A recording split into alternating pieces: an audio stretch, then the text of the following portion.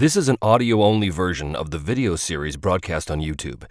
If you want to experience Me, Myself, and Die as it was originally intended, search for Me, Myself, and Die on YouTube, Facebook, or Rumble. The playlists for all the seasons of the show can be found there. And now, Me, Myself, and Die.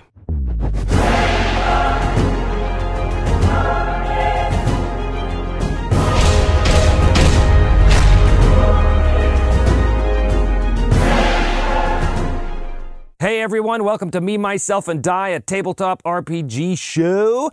My name is Trevor Duval, a professional voice actor. Those of you who know me as perhaps the voice of Rocket Raccoon, the voice of Emperor Palpatine in LEGO Star Wars, many characters in My Little Pony or F is for Family or all over the dial, all over the TV dial. That's me. But this is not about that. This show is not about my career as a voice actor. I could talk at length about it, but that's not what we're doing here. What we're doing here is, in fact, running a tabletop RPG a la D&D, for those of you who are maybe not in the know. So I've been playing RPGs since about 1979 or something. I was real young, 1979, 1980. And now recently that Matt Mercer, my friend and colleague, has had great success with Critical Role, I thought, why not do something like it, but a little different. So this is what we're going to be doing. This is not, in fact, going to be like me and a bunch of voice actors sitting around playing a game or anything like that. That's been done, and it's been done well. Instead, I'm going to be using a whole bunch of random elements to generate a game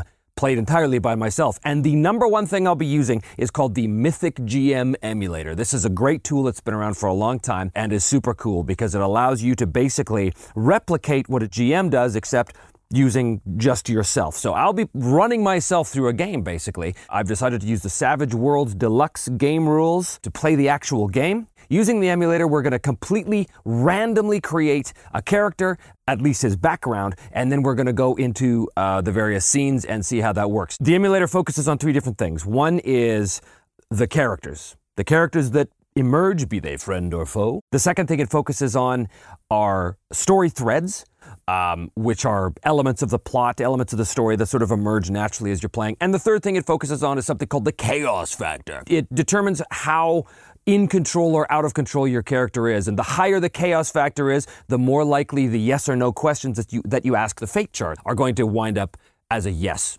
Anyway, you'll see how it all works as we go. So yeah, I've created this character already. He's kind of a ranger character. Using the Savage Worlds system, I've built him, but what I have not done is built his background or his backstory, anything like that. I don't know what the setting is yet either. We'll determine that as we go. The emulator will also help with that. So that's the first thing we're going to do. We're going to dive into his backstory, and we're going to figure out who this guy is, and a little bit about his background, and then we're going to leap right into the game using the emulator, as you'll see in a few minutes. So, welcome to the first episode of Me, Myself, and Die. I hope you enjoy it. Okay, guys, so I have made the character. He's sort of a ranger type in this kind of low to mid-fantasy world. He uses a bow, he's good in the woods, that kind of stuff. He has some hindrances, though. He tends to be cautious about things. I'll have to remember to play that. Also, he has an enemy, a minor enemy. I'm an outsider, which means that I have a penalty to my charisma. What we're going to do now, we are going to use some random generation tables for background from this book, Xanathor's Guide to Everything. So let's see what's going on with his parents. I do know who my parents are or were. Birthplace, another D100 roll, and we have 12. Home. Okay, he was born at home. Who raised you? Yeah, who raised you? So who did raise you? We've got 18, so which means the paternal grandparents. Which leads to a question. Maybe something happened to his father or both his parents. Well, here we go. Let's determine what happened to the parents with a roll of a d4. 4 is your parent disappeared to an unknown fate. Personal decisions. It's a d6 roll, and I've got a 4. My people lived on the edges of civilization, and I learned the methods of survival from my family. What that means to me is that my grandparents lived basically in a small cottage at the edge of civilization. Woodsmen or hunters, trappers, that kind of thing. So I obviously learned my craft from them. Which leads us to, we don't really have class training so much because there's no classes in Savage Worlds, but I'm basically a ranger, so I'm gonna roll on that. And that leaves 4. I have seen what happens when the monsters come out from the dark. I took it upon myself to become the first line of defense against the evils that lie beyond civilization's borders. I saw my parents get taken by some sort of monstrous evil. So, Life events, 26 on the Xanathar's Guide gives us 1d4 life events. So I'm gonna roll, and I've got 2 life events. You made a friend of an adventurer. Well, let's see, we have the supplemental tables here. Let's just roll on, he's an adventurer, so we're gonna use the D&D class. So we're gonna roll percentiles here, 40. And it was a fighter. Okay, friend, adventurer, fighter. This could be good because this might mean that I have an ally coming out of the gate, and since it's just me sort of alone in the woods or wherever I wind up, it's probably good to have an ally, so let's determine his race. 86 is a half-orc. Ooh. A half-orc is not going to be accepted by the majority of civilization, the same as my character. So a couple of kind of outcasts moving along is a great thing to play with here. The next life event is going to be a 66. Ooh, you had a supernatural experience. Roll on the supernatural events table to find out what it was. You witnessed a minor miracle. So that would lead me to the assumption that this character has some level of extraordinary faith. Although I always find it interesting. It's not really faith if you've got, like, evidence, is it? So, don't really know. In a world where there are gods doing miracles, not really hard to believe in their existence, is it? Whatever. Anyway, so what do we know about this guy? His parents disappeared to an unknown fate. He saw his parents get taken away by some sort of monstrous evil, not necessarily killed. We don't know what happened to the parents. It's an unknown fate. So I think that could be a thread, actually, for our character when we look at the Mythic GM emulator. We know that I have a half-orc fighter friend, and we also know that I witnessed a supernatural event, a minor miracle. What that is, we'll discover what that is in a second. So we're gonna use Xanathar's once again to determine the name, because hey, why not? Let's get the half-orc name of my buddy, Vilberg. Vilberg? He's Vilberg, my half-orc. Vilberg sounds like he might be in a Woody Allen movie somewhere. Vilberg, Sharp Tusk. That's a bit lame, isn't it? My name.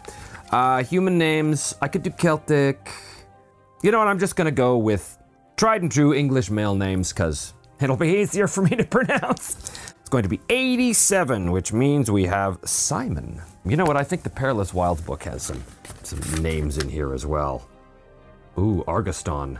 Okay, well this is good. Simon of Argoston with Vilborg Sharptusk, his half-orc fighter ally, are going to be starting out somewhere. So the first thing we know is that we have a thread, and the thread is find out the fate of my parents. We automatically have a thread from that, which is great. Good place to start. The next one we have characters. Well, we have me, Simon, but we also have Vilborg. So the first thing we're going to do is come up with the scene setup. So with Mythic GM Emulator. So we're going to generate a random event to determine what our setup is. So to determine a random event, the first thing we do is determine the event focus, okay? This is a percentile roll, so I'm going to roll here, and it's 24, which means NPC action. So one of the NPCs, the half-orc is the good choice right now, takes some sort of surprise action. And what is that action? We have action and subject on our chart. We wind up with, 95. Punish, like the sound of that, and 82, dispute. It's that he's just been found guilty of a crime in a small town.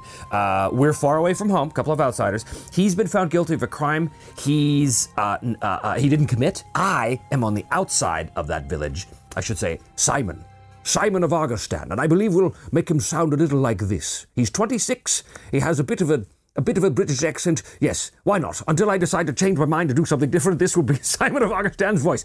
So Simon of Argostan is outside this village. They're marching Vilborg, Simon's friend, to the gallows just on the outskirts of town.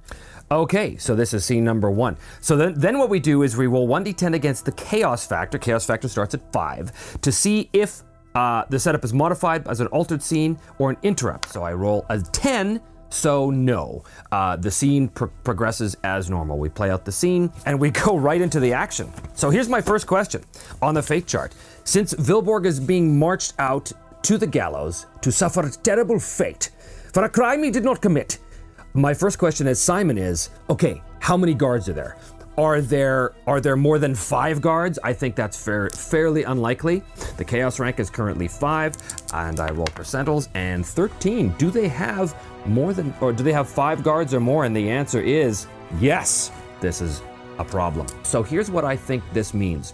This means that while Vilborg is being marched to the gallows, he's surrounded by 5 guards. So they obviously think he's a big threat. So he must have done something, or he must have been accused of doing something quite gruesome, quite awful, maybe killed somebody. Let's find out. Let's find out what the crime was. Was he arrested and convicted of murder? I have no idea, so I'm going to call it 50-50. Chaos rank 5, and the answer is 83. So no, it was not.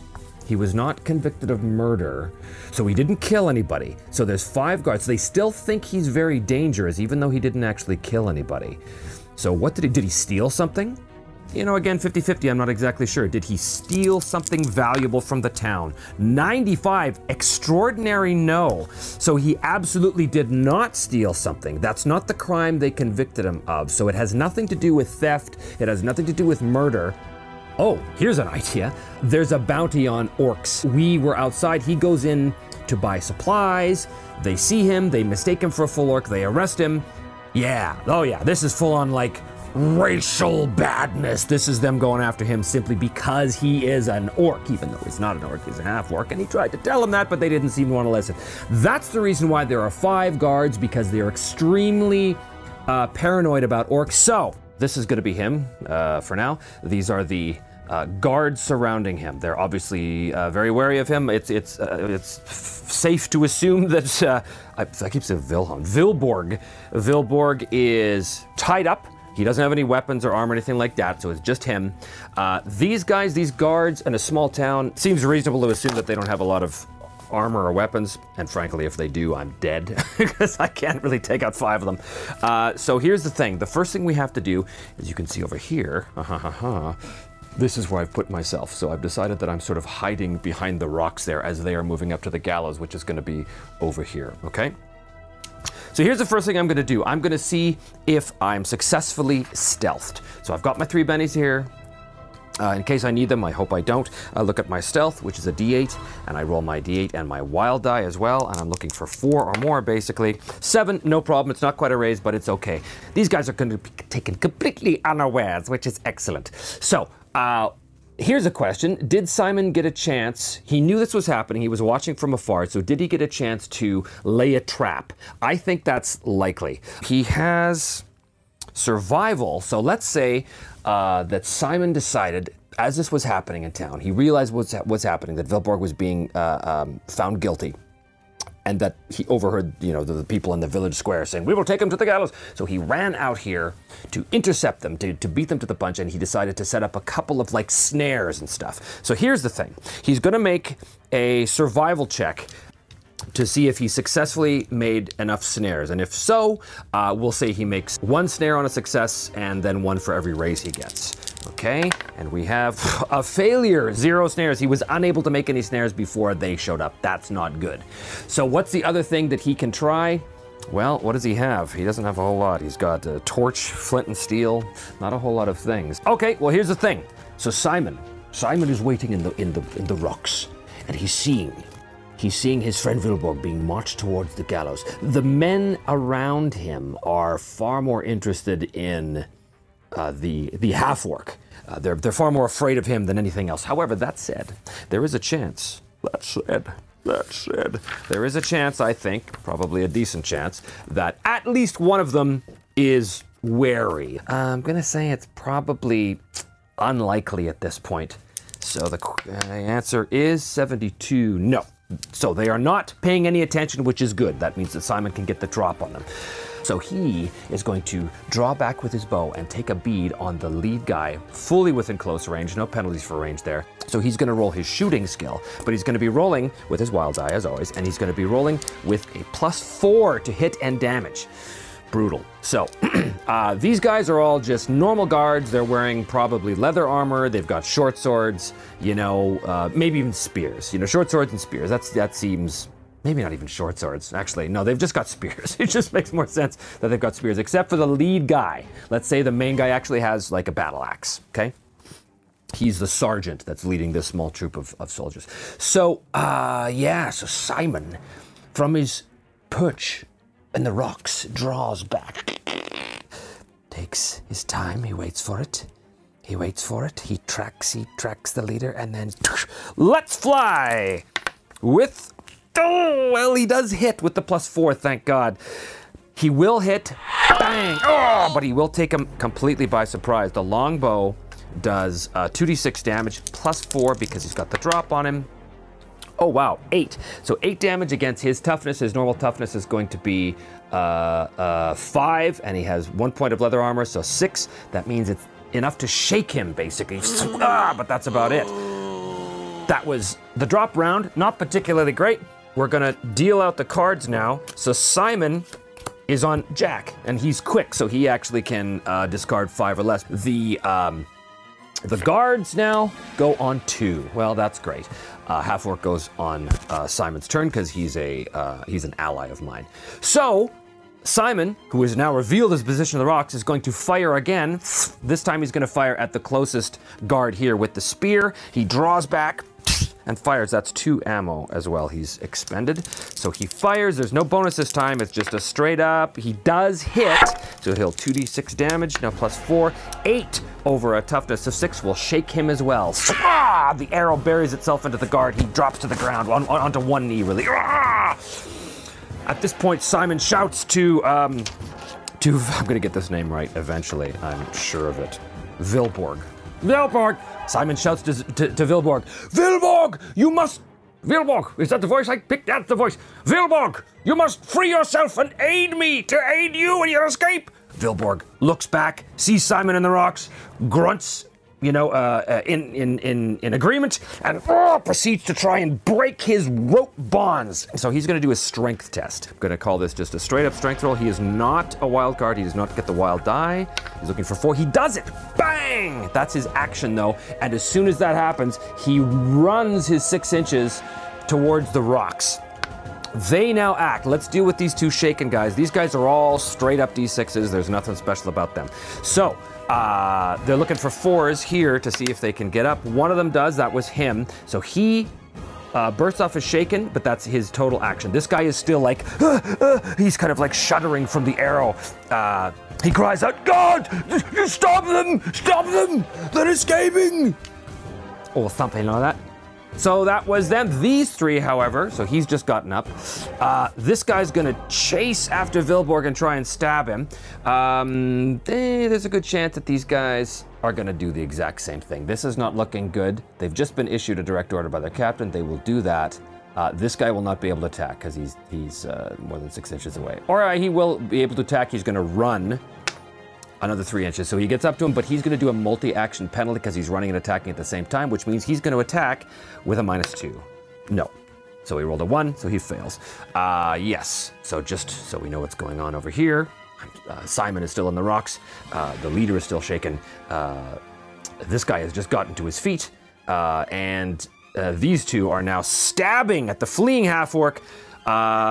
With their spears, normal hits. Ooh, exploding die is not looking good. 7. His parry is 6, so he will be hit. So 2d6 damage against his toughness of 6. Oh my God, 10. 13 versus toughness of 6 is not good. 6 shakes him, 10 wounds him, so he will be down by that. Ooh, that's bad news. That's really bad news. He gets, so Vilborg, this could be the end of Vilborg already. Vilborg is running towards Simon in the rocks when one of the guards comes up, jabs a spear in his back. He cries out in pain and collapses, blood pouring from his wound. He's writhing on the ground. Is he dead? Is he alive?